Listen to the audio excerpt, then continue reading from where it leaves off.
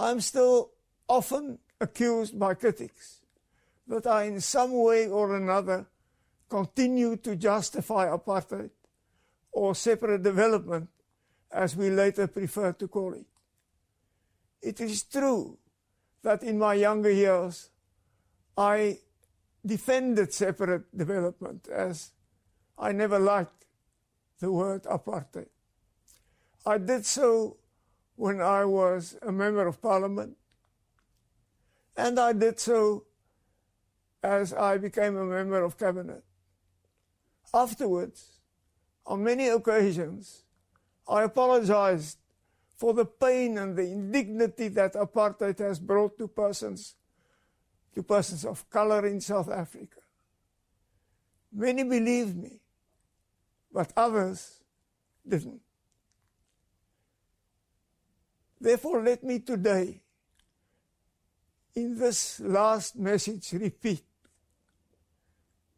I, without qualification, apologize for the pain and the hurt and the indignity and the damage that apartheid has done to black, brown, and Indians in South Africa. I do so not only in my capacity as the former leader of the National Party, but also as an individual. Allow me in this last message to share with you the fact that since the early 80s, my views changed completely. It was as if I had a conversion, and in my heart of hearts, realized that apartheid was wrong. I realized that we had arrived at a place which was morally unjustifiable. And that was the voice of the late F.W. de Klerk speaking at his home in Cape Town. Meanwhile, President Cyril Ramaphosa, speaking outside Parliament yesterday following the midterm budget policy statement, described the passing of de Klerk as a sad moment. We are saddened that F.W. de Klerk has passed away. He was 85 years old and had not been well for some time. It saddens us because he did play a key role in ushering in democracy in our country. He was a leader of a party that was largely discredited in relation to the role that the National Party played in enforcing apartheid. But he had the courage to step away from the path that his party that he led had embarked upon from 1948. And we will remember him for that. And that was President Cyril Ramaphosa speaking outside Parliament yesterday. For further reaction to de Klerk's passing, we're now joined on the line by author Lukhanyo Calata, the son of Fort Calata, one of the Cradock Four. To refresh your memory, the Cradock Four were a group of 4 anti-apartheid activists from a town named Cradock in the Eastern Cape, who were abducted and murdered by South African security police in June 1985. Lukhanyo, thank you so much for joining us and welcome to First Take SA on SAFM. Thank you, sir, for the opportunity.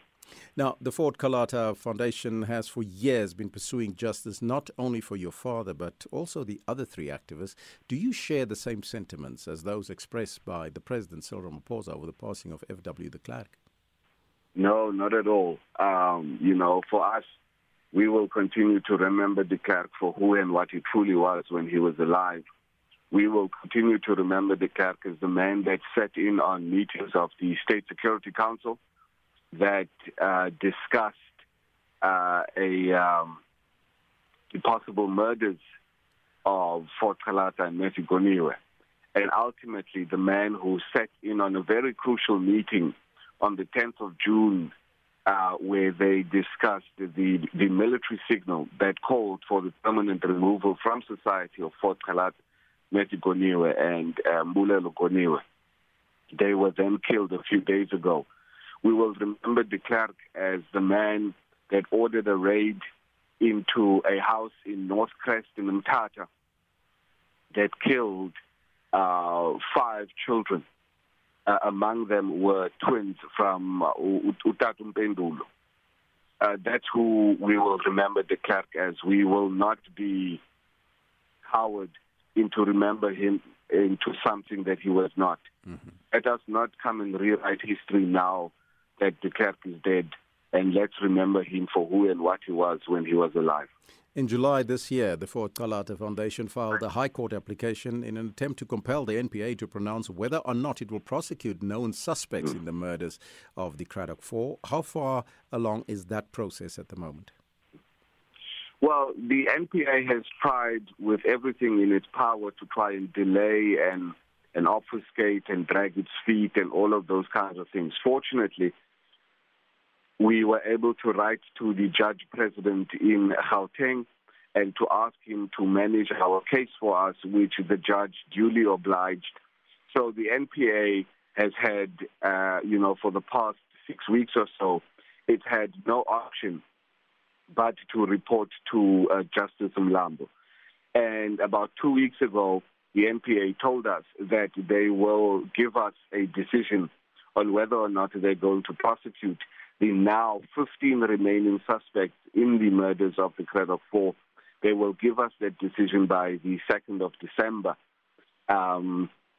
Unfortunately, de Klerk will no longer be part of those suspects because obviously now he's died. But someone like Adrian Flock is still alive and he should be prosecuted. Someone like Craig Williamson is still alive and he should be prosecuted. Someone like Joffel van der Westhuizen, Baron du Plessis, they are still alive and they should be prosecuted for the murders of the Cradock Four.